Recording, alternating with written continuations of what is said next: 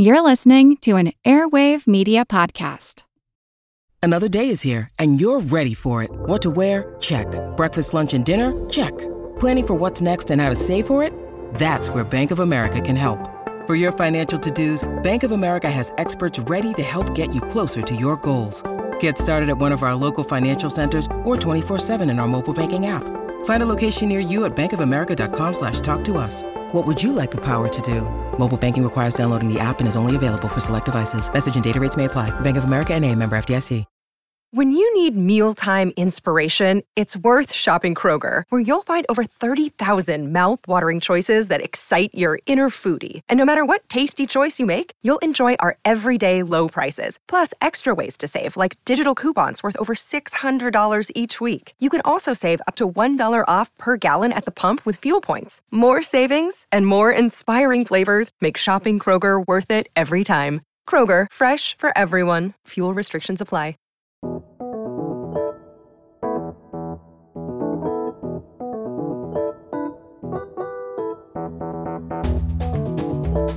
Consider the sights, sounds, and smells of your typical morning. Maybe it's seeing the orange hues of sunrise, or maybe hearing the melodies of birds, or taking in the aroma of freshly brewed coffee. It may feel like your sensory world is full of activity, but you're missing out on things. If you had infrared vision, for example, you could actually see the heat emanating from the coffee pot. And imagine being an animal with heightened olfactory senses. When I think about how my dog smells, I see the neighborhood around me, the streets around me in a very different way. And when I think about a seabird smelling its way across the ocean doesn't seem so featureless to me anymore. The world is filled with sensory messages that humans can't pick up, but some animals can. What is it like to be them? What is it like to have infrared vision or the ability to detect the Earth's magnetic field? We'll explore the world as other animals sense it.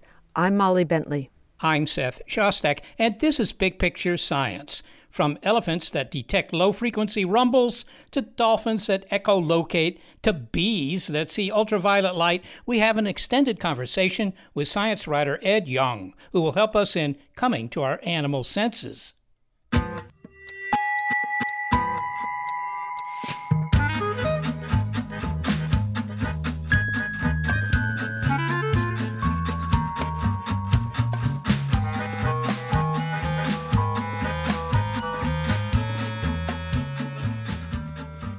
You may know this journalist from his extensive, incisive reporting about COVID.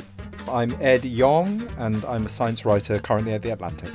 His writing about the pandemic earned him a Pulitzer Prize in explanatory journalism. But for now, Ed Yong has turned his attention away from considering the behavior of invisible menaces to making visible the worlds of larger creatures that share our planet. His new book about animals is called An Immense World: How Animal Senses Reveal the Hidden Realms Around Us. And I think of it as an opportunity to consider the questions of who are we here with and what is it like to be an animal? And to get at that, Seth, Ed begins his book with a thought experiment. Are you ready to engage your imagination? You betcha. Okay, here it is. An Immense World starts with this invitation to imagine a room in which there's an elephant, a robin, a rattlesnake, a spider, and a human. Wow, that sounds like the beginning of a shaggy dog story. Well, at least not too many of them are serious predators, except for the rattlesnake. All these animals are sharing the same physical space, but they're all having a radically different experience of that space. The elephant can hear low frequencies that it can also make and that are inaudible to the human. The rattlesnake can sense the body heat of the elephant and the human when neither of the other animals can. The robin can sense the magnetic field of the earth and use that to guide its long migrations. So each creature has its own particular sensory bubble, its own set of sights and smells and sounds and other weird stimuli that it has access to, but that other creatures might not. And that sensory bubble is called the Umwelt. It's the anchoring concept behind this book. It means that each creature is only perceiving a thin sliver of the fullness of reality. So let's talk briefly about the different kind of stimuli Ed mentioned here, because we'll hear about them throughout the show. The elephant can hear low frequency sounds, he says. Seth, remind us what low versus high frequency is. Are those different kinds of sound waves? Well, they're not actually different kinds of sound waves. They're just, if you will, the pitch of the sound waves, right? Hitting the very lowest note on a piano versus hitting the very highest note, but they're still both piano notes. How do the wavelengths themselves compare? Well, the low frequency sounds have very long wavelengths. It's sort of like the rolling ocean. But the high frequency waves have, much shorter wavelengths. Another form of stimulus comes as light, such as ultraviolet and infrared. And those are waves too, right, Seth? They most definitely are. They're what are called electromagnetic waves, and that includes light. For example, the difference between ultraviolet and infrared, they're both light. They're both wave phenomena, but they differ in frequency, in wavelength, if you will. Infrared is down deep in the red, and ultraviolet is much shorter wavelength up in the blue. And he said that the robin senses the magnetic field, which is just incredible. A quick picture of what the Earth's magnetic field is? Yes, the Earth's magnetic field arises because the Earth, when you go down deep into it, is mostly iron and nickel. And it's kind of sloshing around there, rotating. That produces a magnetic field. It's just like a magnet you might have had as a kid. The Earth is a giant magnet. If you have a compass, you know that's true. And the birds have a kind of built-in compass. They can sense that magnetic field and know which way they should fly. Amazing. Well, we'll hear more about how animals can sense their world in our conversation with Ed Young, who begins by saying more about that German word you heard to describe a sensory bubble, Umwelt. So it just means environment in German, but the man who popularized it, a zoologist named Jakob von Uexküll, he used it in a very specific way, not to refer to a creature's physical surroundings. So my Umwelt is not the closet I'm sitting in now or the desk I'm touching. It's the perceptual environment. It's the part of the world that the animal can perceive. And the crucial point here is that it varies considerably from one species to the next, from one individual to the next. So von Uexküll wrote about the tick, for example, a little blood-sucking creature whose Umwelt consists of the heat of blood or the smell of human skin or the touch of hair. It doesn't have access to the rich sights that we can see or the frequencies that we can hear. In the same way, we don't have access to the electric fields that a shark can sense or the magnetic fields that a sea turtle can sense. Each creature is limited and constrained in its own way. And when we take the time to appreciate how other animals, and I should say non-human animals, we are animals too, perceive their worlds, these worlds can open up to us. And recently, Ed, we finished an episode about the James Webb Space Telescope. And astronomers were giddy with their descriptions of how the cosmos looks through infrared cameras. And when they look through infrared cameras, whole worlds open up, worlds that are obscured in visible light. Yeah. Well, the eyes of some animals are like infrared cameras. They're right here on Earth. Which animals perceive the world in infrared? And when we appreciate that, what kind of new worlds open up to us? So for animals, infrared radiation is really about heat. Hot objects give off infrared, and some creatures can detect that. So, for example, there are beetles that can detect fire. They sense forest fires from long distances, and they head towards the flames because a charred forest provides them with a great place in which to lay their eggs and for their young to grow up without predators or with weakened defenses from trees. These beetles are incredible in their ability to detect forest fires from huge distances. They've been seen traveling over miles towards the source of a fire. They've sometimes ended up in barbecues or old sports events where people were smoking cigarettes outside.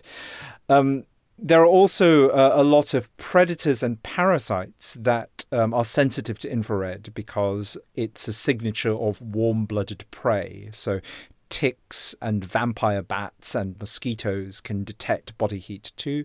But the masters of this are pit vipers, so rattlesnakes and their kin. They have a pair of sensitive pits on the tips of their faces that can detect very tiny changes in temperature. So a rattlesnake sitting on your head can detect the body heat of a mouse sitting at the tip of your arm. Let's say more about what they're detecting, because you said when they're detecting infrared, they're detecting heat. Now, infrared is a wavelength that's slightly longer than the visible wavelength. Are they seeing that infrared in the case of beetles and snakes? Are they sort of seeing like a shimmer around things? I mean, we can perceive forest fires. We can feel the heat of forest fires. Or do they feel it? Or do you not distinguish between the two when it comes to other animals? Really, really good question. The body heat of a mouse is going to emit infrared radiation, which hits a membrane at the back of the rattlesnake's pit. That membrane absorbs that radiation and then transforms it into an electrical signal which goes towards the snake's brain. Now, along the way, it combines with neural signals coming from the snake's eyes. So there is a question among people who study these animals about what the snake is actually experiencing. Is its infrared sense just simply an extension of its vision? Is infrared essentially like another color to the snake? Is it seeing the body heat of the prey that it's stalking? We don't really know. It's one of the challenges of understanding the senses of other animals. It's that it is very difficult to understand the subjective experiences of these creatures, even if you know what the receptors are, if you know all the neural pathways going from the sense organs to the brain. What one problem here is that the infrared sense that a snake has is going to be incredibly coarse. Like the resolution is going to be very low. Often in nature documentaries, when people try to visualize this sense, they just have an infrared camera, right? So you see a picture of a moving mouse that's colored red to violet, depending on its temperature. But it's always a sharp image. You always get the outline of the mouse, and that's unlikely to be what the snake gets. And when people have modeled this infrared sense, if a mouse is running a log, all you see is like a blob moving against this cooler background. So how that combines with vision, which will offer much higher resolution information about the world, is unclear. And obviously we know that these snakes can hunt in complete darkness. So it's not like they need vision for the infrared sense to work. I think it opens up a lot of important questions about the senses. It shows that we struggle to understand subjectively what the experiences of these animals are like. It also raises questions about how many senses are there, right? So is the infrared sense a special extra thing that the snake has? Is it an extension of vision, part of vision? We don't know. Sticking with the category of vision, keeping that loose, but if we go to the other side of visible light, the shorter waves are the ultraviolet waves, and fish and birds can detect ultraviolet. And could you give us an example of what they can perceive in the ultraviolet? Yeah, absolutely. So it turns out that the majority of animals that can see can also see in ultraviolet. And for the longest time, scientists were arguing that this was a very rare ability that allowed animals to trade secret messages. It turns out that most things can see this color, and we are exceptions in being unable to. If we could see ultraviolet, much of the world, I think, would look very different. So flowers have a lot of ultraviolet patterns on them that are meant to attract insects which can see this color. A lot of flowers under ultraviolet have like distinctive patterns like bullseyes and arrows. A sunflower looks yellow to us but has an ultraviolet bullseye in the middle of it. A lot of birds have distinctive ultraviolet patterns on their plumage. The so-called blue tit is really more of an ultraviolet tit. And there are many cases in which males and females of bird species look identical to us. They're very difficult to tell apart, but they've probably very easy to tell apart to each other's eyes, because there are differences in the ways in which males and females reflect ultraviolet from their feathers. Just to follow up on that, in our sensory world perception, we might see blue fish or blue birds, but they look yellow to each other. And Ed, why is that? Why would that evolve? Does the ability to sense ultraviolet in these cases evolve solely for the purposes of reproduction?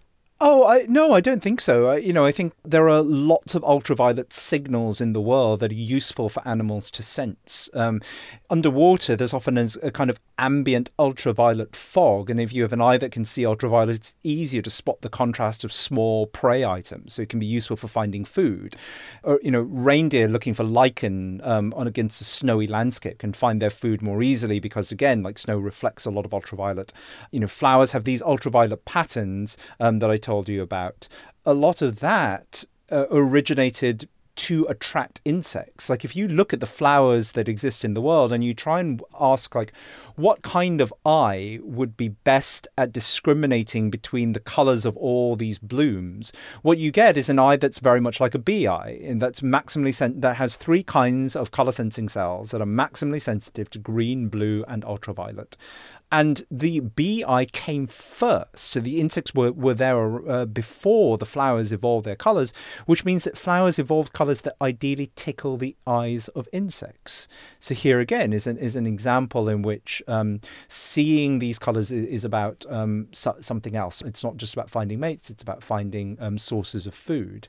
The truth is that there's lots of things that you could put this kind of color vision to. And in fact, as I said, ultraviolet vision is actually very, very common. We are unusual in not having it, and indeed having lost it. If you work back the evolutionary tree, the ancestors of birds, most fish likely had ultraviolet vision too. They had what we call tetrachromatic vision. So humans have 3 kinds of color sensing cells. That gives us access to the full spectrum of colors that we can see.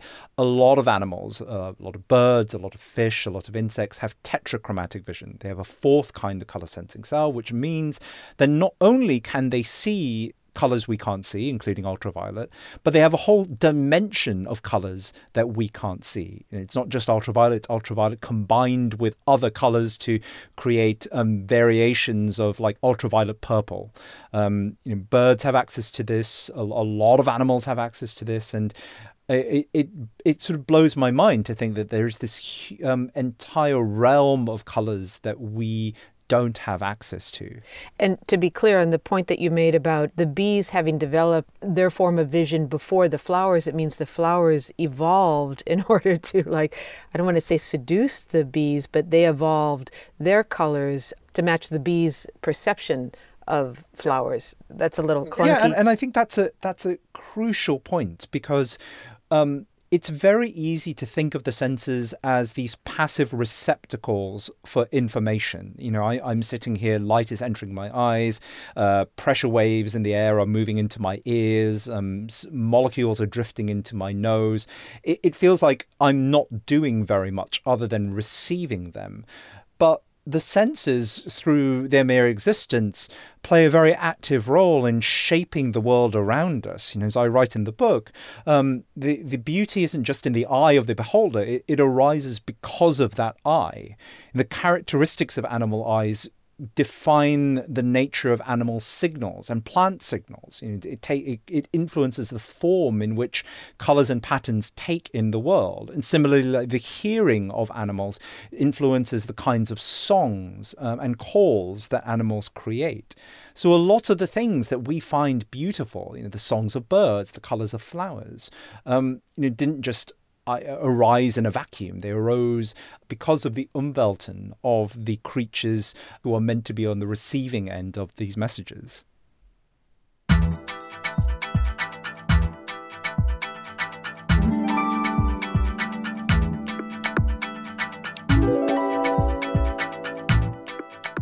When we continue our conversation with science writer Ed Yong, we discuss why considering the lives of animals can be framed as an ethical act, and also hear about his reverence for his dog, who, like other canines, is a super sniffer. I can only begin to imagine what it's like to waft this continuous conveyor belt of smell into your nose, what it's like to explore with your nose in the same way that I might with my eyes. We are coming to our animal senses on Big Picture Science.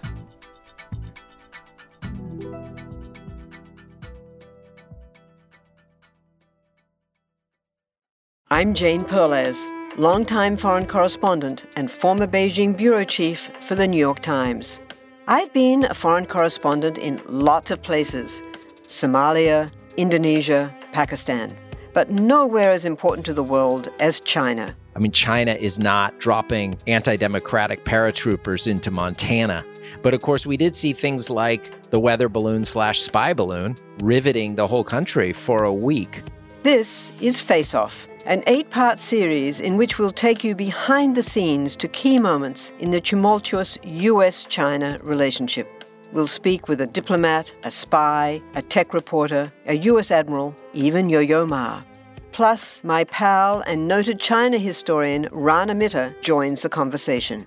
We'll look at what's driving the two nations apart and explore whether anything can help bring them back together. Face Off launches April 9th.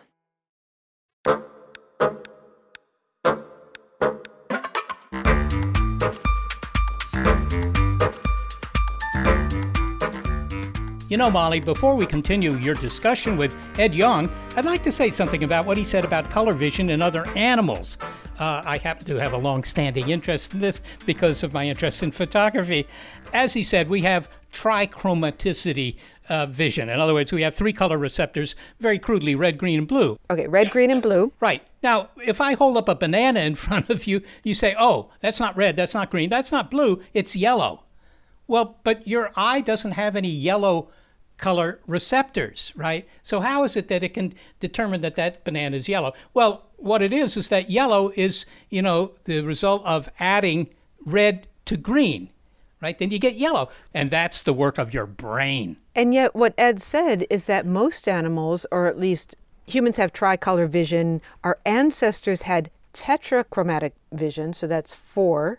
Why would we lose one of those photoreceptors, Seth? What would the advantage be? I mean, it seems like the world would be more fun if we had tetrachromatic vision and not tricolor vision. Well, I don't want to disappoint you, Molly, but nature isn't interested in whether your life is fun. Nature's only interested in that your life is long enough to allow you to reproduce. Okay, but then how does this extend? What advantages does it give us to have one less photoreceptor? Yeah, I can't think of any advantage, actually. It gives us the advantage that, for example, color film only needs to have three layers, and Technicolor cameras only had to have 3 rolls of film running all at the same time. I mean, there's that advantage. You wouldn't have to have that 4th one. But honestly, I don't know why you'd lose that ability. No. But I don't think evolution was anticipating the birth of color film, the arrival of color film. Well, talking about photoreceptors reminds me of an interview from our episode about color we did many months ago, when Rob DeSalle, a curator from the American Museum of Natural History, during its exhibition about color perception, introduced us to the incredible color sensing ability of mantis shrimp. And I just wanted to share that short exchange. Okay, I'm all ears. I'm all eyes. Can we talk mantis shrimp? Yes. The reason I want to talk about these animals is because they have many photoreceptors. We have 3 for red, green, and blue, and they have a dozen photoreceptors? A dozen, if not more. And these dozen or so photoreceptors have been shown to detect different wavelengths of light, or to be optimized on different wavelengths of light. And so a mantis shrimp has the capacity to detect many different wavelengths of light, and hence the calculations or the computation of what those wavelengths mean to the mantis shrimp are more complex than, say, what our brains do when we compute the information from our retinas. Is the mantis shrimp particularly colorful? I think I saw a photo of it, and it's actually quite colorful, right? Mantis shrimps are incredibly colorful. They're just one of the more interesting organisms to look at with respect to color. They're just amazing reds, greens, blues, just an amazing range of reds and blues and greens too. And the different kinds of photoreceptor molecules that they have in their eyes are probably tuned to detecting these different colors for recognition of different species, but also perhaps very important in mating. So is the world of the mantis shrimp far more colorful than ours? That's a great question. The world of a mantis shrimp could be far more colorful than ours. We don't know yet. The best I think we can say right now is that they have the capacity to detect a vast array of different colors, much more precisely than we can detect colors. Okay, the mantis shrimp, 12 different kinds of color receptors. I wish I had that kind of color discrimination. The colorful world of the mantis shrimp is an example of what Ed Yong described as the Umwelt, or a sensory bubble that an animal lives in. And Rob DeSalle highlights something that Ed talks about, which is we are uncertain about exactly how other animals perceive their world. We don't really know what it's like to be them, but Mr. Yong says it's worth using the tools of science and our imaginations to find out. Molly's conversation continues with science writer Ed Yong, author of An Immense World: How Animal Senses Reveal the Hidden Realms Around Us. Ed, I appreciated, and I think your readers will appreciate, that you devoted this book to animals. And you didn't feel it necessary, as so many articles and books do, to discuss animals as a way of discussing ourselves. What makes us human? And it always breaks my heart when a justification for talking about animals is presented as though they don't have a right to be discussed on their own. And can you say more about why that focus is important to you? Yeah, I think because I've always cared about them in their own right. I just find them inherently fascinating. And, there are ways I could have written this book that were not that. I said up front that a lot of the time people study animal senses for two kinds of reasons. One, as inspiration for technology, that we can mimic the senses of animals to better develop our own tools. The US Navy funded a huge amount of what we know about dolphin sonar so that they could improve military sonar, for example.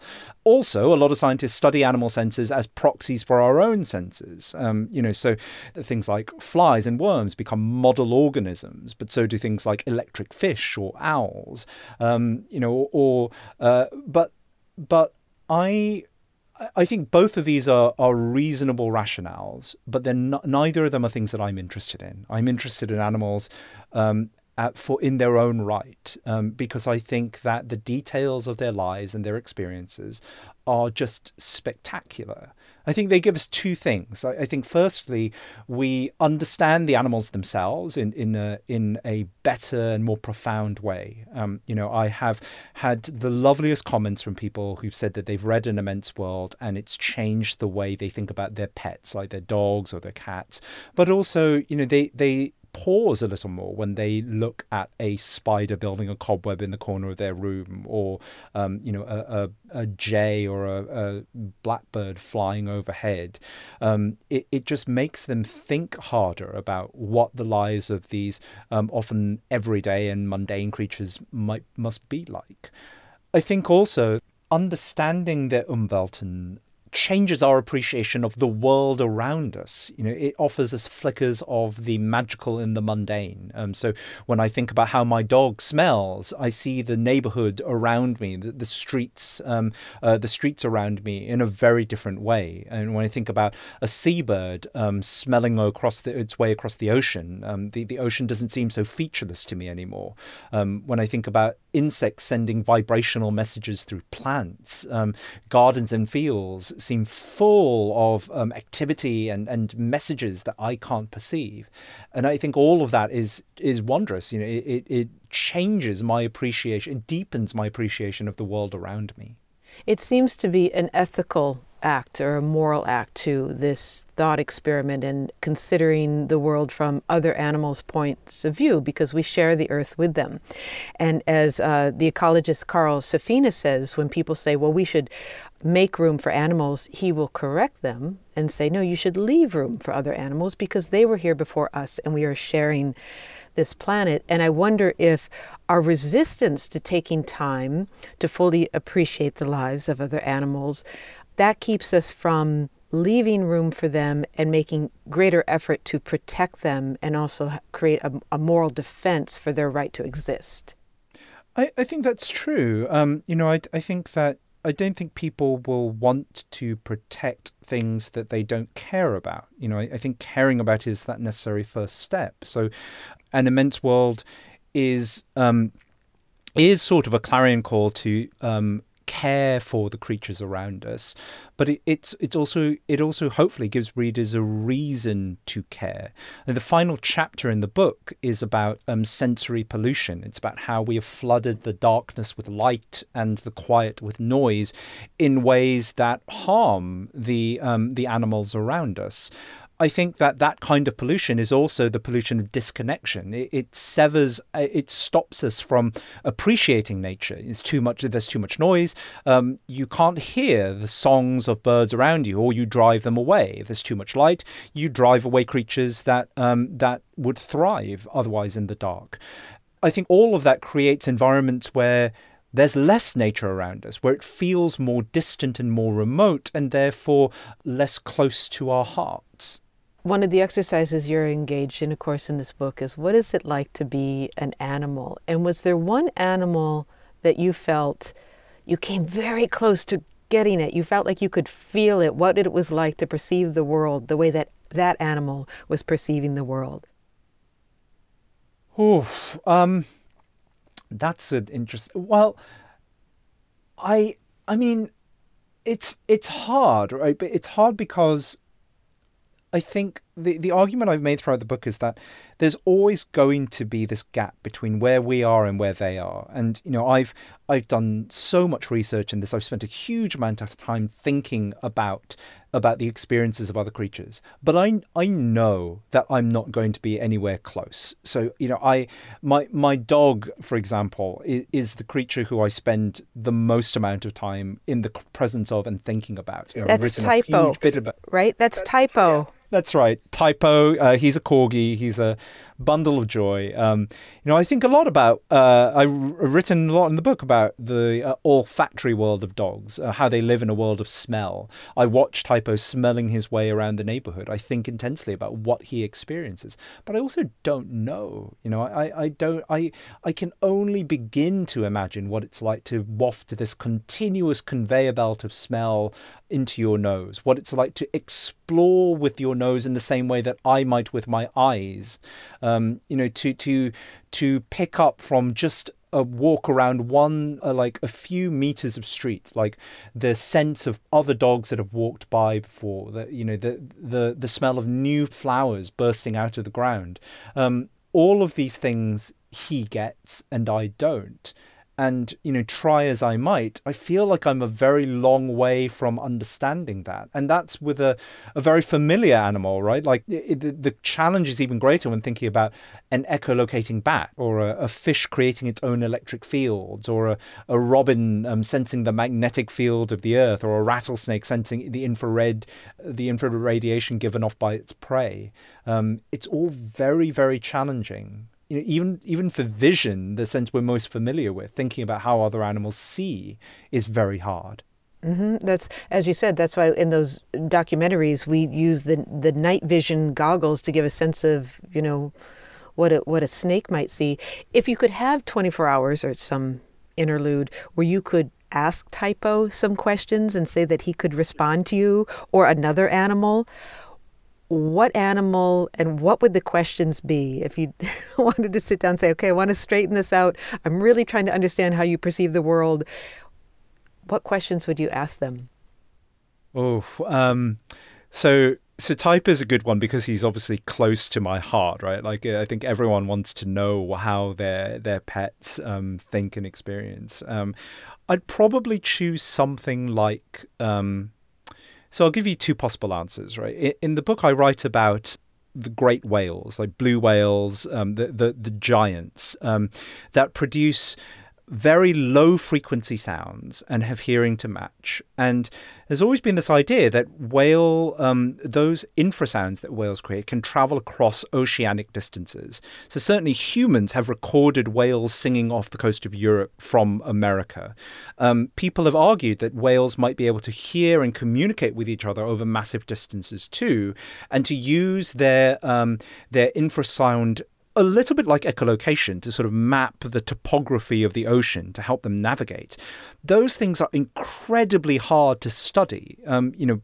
Giant whales are not amenable to experiments. Their behavior is very difficult to watch. So a lot of these questions are not only unknown, but possibly unknowable. So if I want to, if I actually magically have the ability to talk to animals and ask them what they experience, I would ask a whale that, Does a whale that's swimming apparently by itself in the ocean feel like it's part of a group?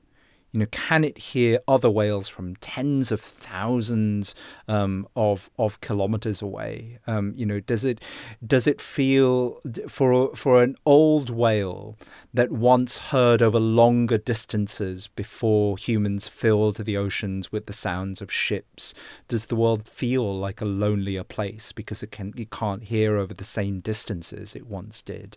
These are all the kinds of questions that I think actually are almost impossible to answer and that I would love to have answers to. And then finally, the other example I wanted to give was an octopus. An octopus has pretty good eyes in its head, but much of its nervous system exists in its arms, whose suckers seem to combine taste and touch into likely a single sense. What is that like? What is it like to exist in a body where your limbs function almost autonomously, where they have an agency of their own? Does the octopus have one sort of cohesive umvelt or two separate ones, one in the head and one in the arms? What does that feel like? What is it? Octopuses are famously intelligent, but how does intelligence manifest in a creature whose senses, whose body, whose nervous system are so radically different to ours? These are the questions that fascinate me. I think, Molly, Ed is addressing or asking a question that I'm sure all of us have asked, right? What's it like to be some other animal in the world? And we would all like to know that. And as he put it, that might be a question for which we will never have an answer. He has this lovely phrase that the exploration of the sensory worlds of other animals, the Umwelten, offers us flickers of the magical and the mundane. I really like that. Hey, Seth, if you could communicate with another animal and it could understand you and communicate back and you could ask it some questions, what animal would you pick? Jeepers, that's a good question for which I don't have a good answer. But I suppose it would be, I guess it would be one of the primates because they're very like us, but they're not entirely like us. So I'd be interested in their point of view. I could relate to it perhaps better.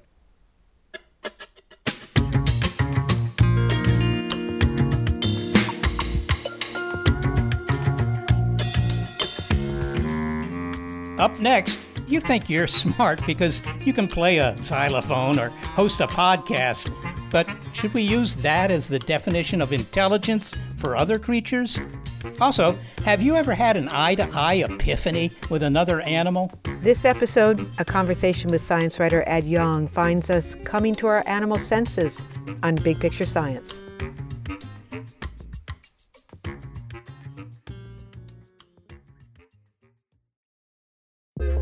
A lot happens every day. Cut through some of the noise by listening to What's New with Wired, a podcast that provides in-depth coverage on technology and culture. With new episodes released every weekday, you can catch up on all the major events you missed. From AI developments to business updates to new scientific theories, it helps you make sense of what's happening in the world.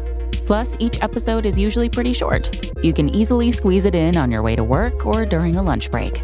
So stay updated with the award-winning journalism from Wired. Listen to What's New with Wired wherever you get your podcasts. That's What's New with Wired wherever you get your podcasts.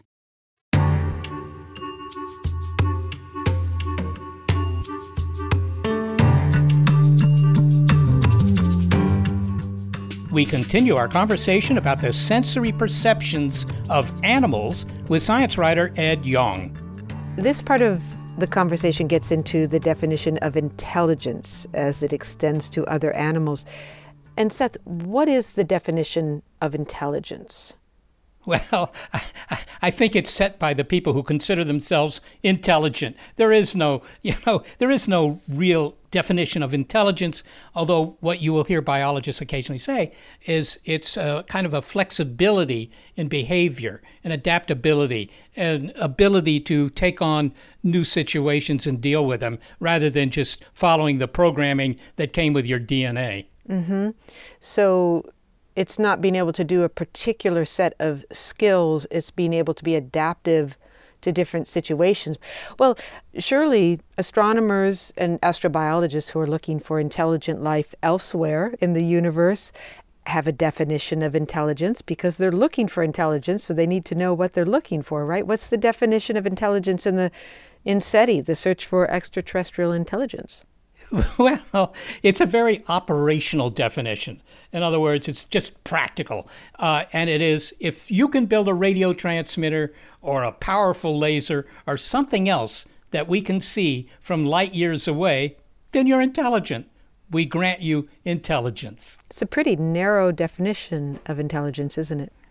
Well, it is. It doesn't say anything about their ability to write poetry or anything like that. It's true. But it's a practical value. That's all it is. It isn't a real definition of intelligence. Now, mind you, there is something called the encephalization quotient that's applied to animals. You essentially weigh their brain and weigh their entire body, and you take the ratio. And the larger the fraction of their body that's brain, the more intelligence they're presumed to have.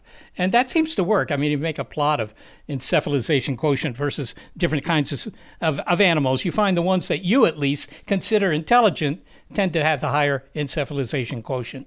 And that is a definition of intelligence that humans came up with. And this kicks off this last bit of conversation with Ed Yong, because I started it by saying to Ed that it seems as though we don't really know what animal intelligence is. We only have an idea of what human intelligence is.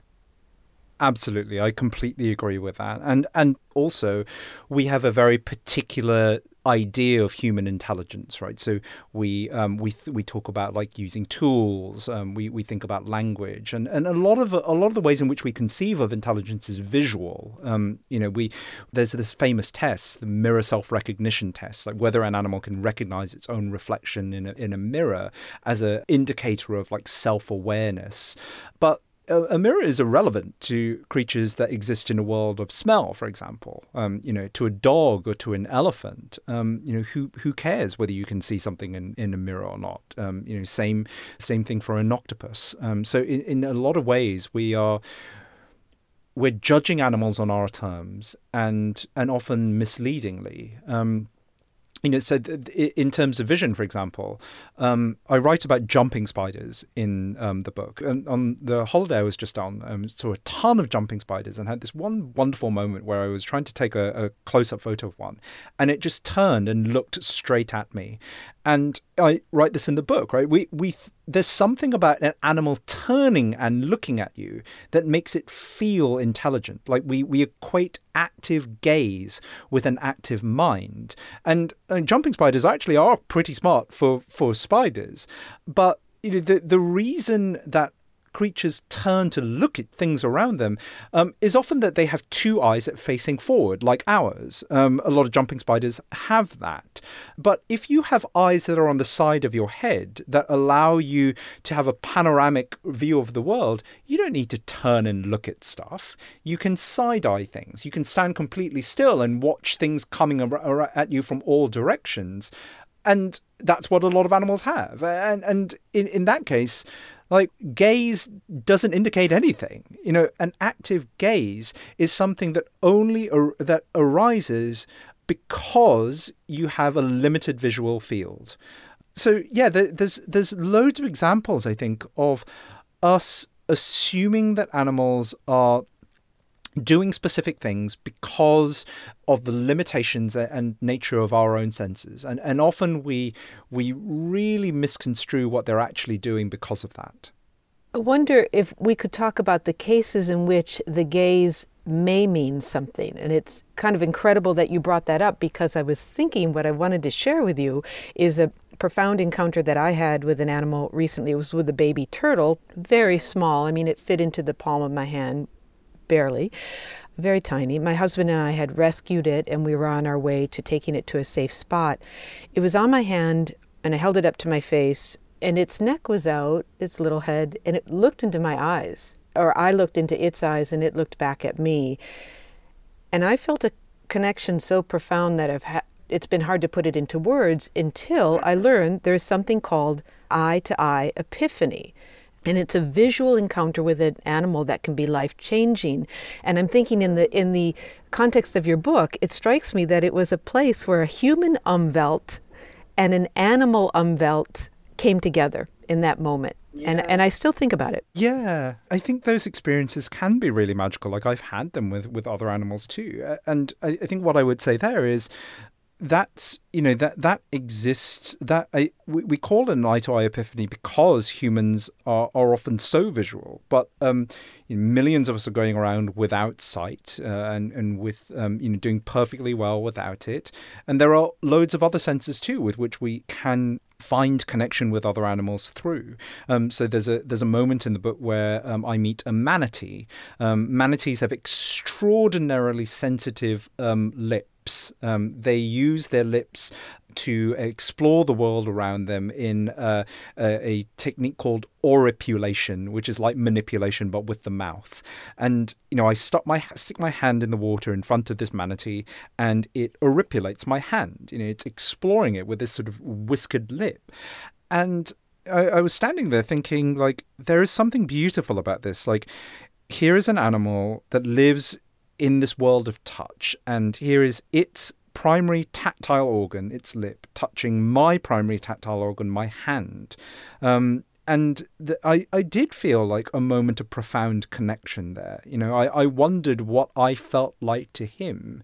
And I think my hope for An Immense World is that it sparks these moments of connection, even with creatures that are so very different to us, like the turtle that you rescued or the spider that I saw on holiday. I think that, as we've said, those moments of connection can spark a greater desire to know more about and to protect the world around us. So not just inspiring the connection, but also maybe asking the question that you asked, what is the world like for him or her? What's the world like for that bird? What is the world like for that hummingbird? What is the world like for even that mosquito or that tick? Just take a moment and think about, put yourself in not the shoes, but in the world of other animals. What is it like for them? Well, finally, Ed, is your dog Typo? Is he there right now? He's several rooms away. We like to keep him at a distance while I'm doing these recordings because he's lovely, but also unpredictable. He could probably say the same for humans.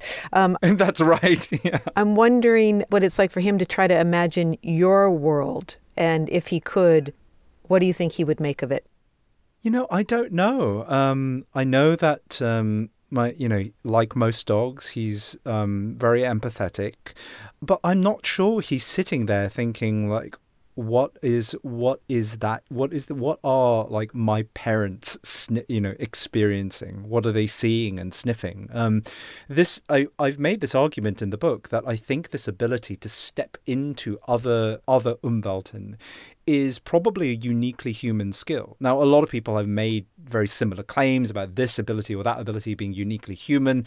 I make those claims with some degree of trepidation, but I think it's a reasonable claim because if you just look at people, we can do this, but it doesn't come naturally. It arose through millennia of scholarship, a huge amount of research, and the reason the book exists, the reason I felt I needed to write it, was that a lot of people just don't do this, right? It's not a natural thing for people to do. You have to make the effort. You have to want to. You have to know that there is something to know.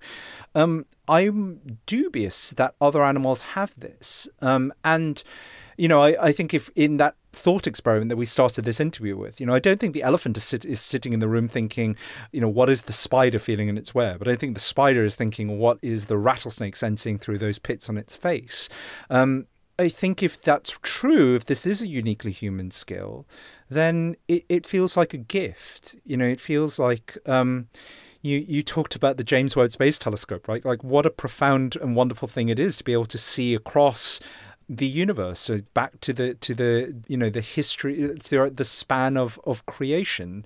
I feel that it's an equivalent gift to understand the sensory worlds of other animals, and that moments of equal magic and beauty open up before us when we tap into that. So, yeah, I think that. I think in many ways this book is a tribute to that gift and a call for people to recognize and cherish it. Ed Yong, it was just so lovely to talk to you. Thank you for being with us. Oh, thanks so much for having me. This was great. Ed Yong is a science writer for The Atlantic, where his coverage of the pandemic earned him a Pulitzer Prize in explanatory journalism. We talked with him about his book, An Immense World: How Animal Senses Reveal the Hidden Realms Around Us. So the big picture here, Seth, in terms of how other animals perceive their world, what is your big picture takeaway? Well, maybe it's not so surprising that they have abilities that we don't have. I mean, a lot of animals can run faster or see things we can't see and so forth. But they have the abilities that they need, that evolution has ensured that they have. And it's interesting to find out what those abilities are. Also to try and get behind why they have them. And also the exercise of stepping out of our human-centric Umwelt and thinking about the lives of the other creatures that share this planet with us is an important and interesting exercise. Very interesting. I was particularly struck when Ed Yong talked about the fact that birds have some sort of compasses built into their brains so they can sense Earth's magnetic field. And they migrate thousands, even tens of thousands of miles on that basis. It's incredible. And for a long time, I mean, that's been debated. How is it that birds find their way to wherever they're going? And it seems that they can do something that you and I cannot do without instruments.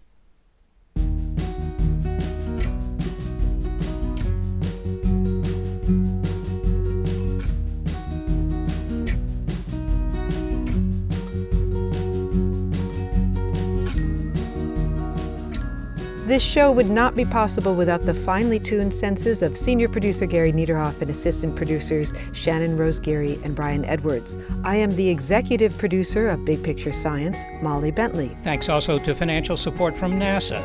Big Picture Science is produced at the SETI Institute, a nonprofit education and research organization whose efforts include sensing the presence of life on other worlds. I'm the Institute's senior astronomer, Seth Shostak. Also, big thanks to our listeners and our Patreon supporters. The original music in the show was created by Dewey DeLay and June Miyake. This episode of Big Picture Science, a conversation with science writer Ed Yong about how animals perceive their world, is called Coming to Our Animal Senses.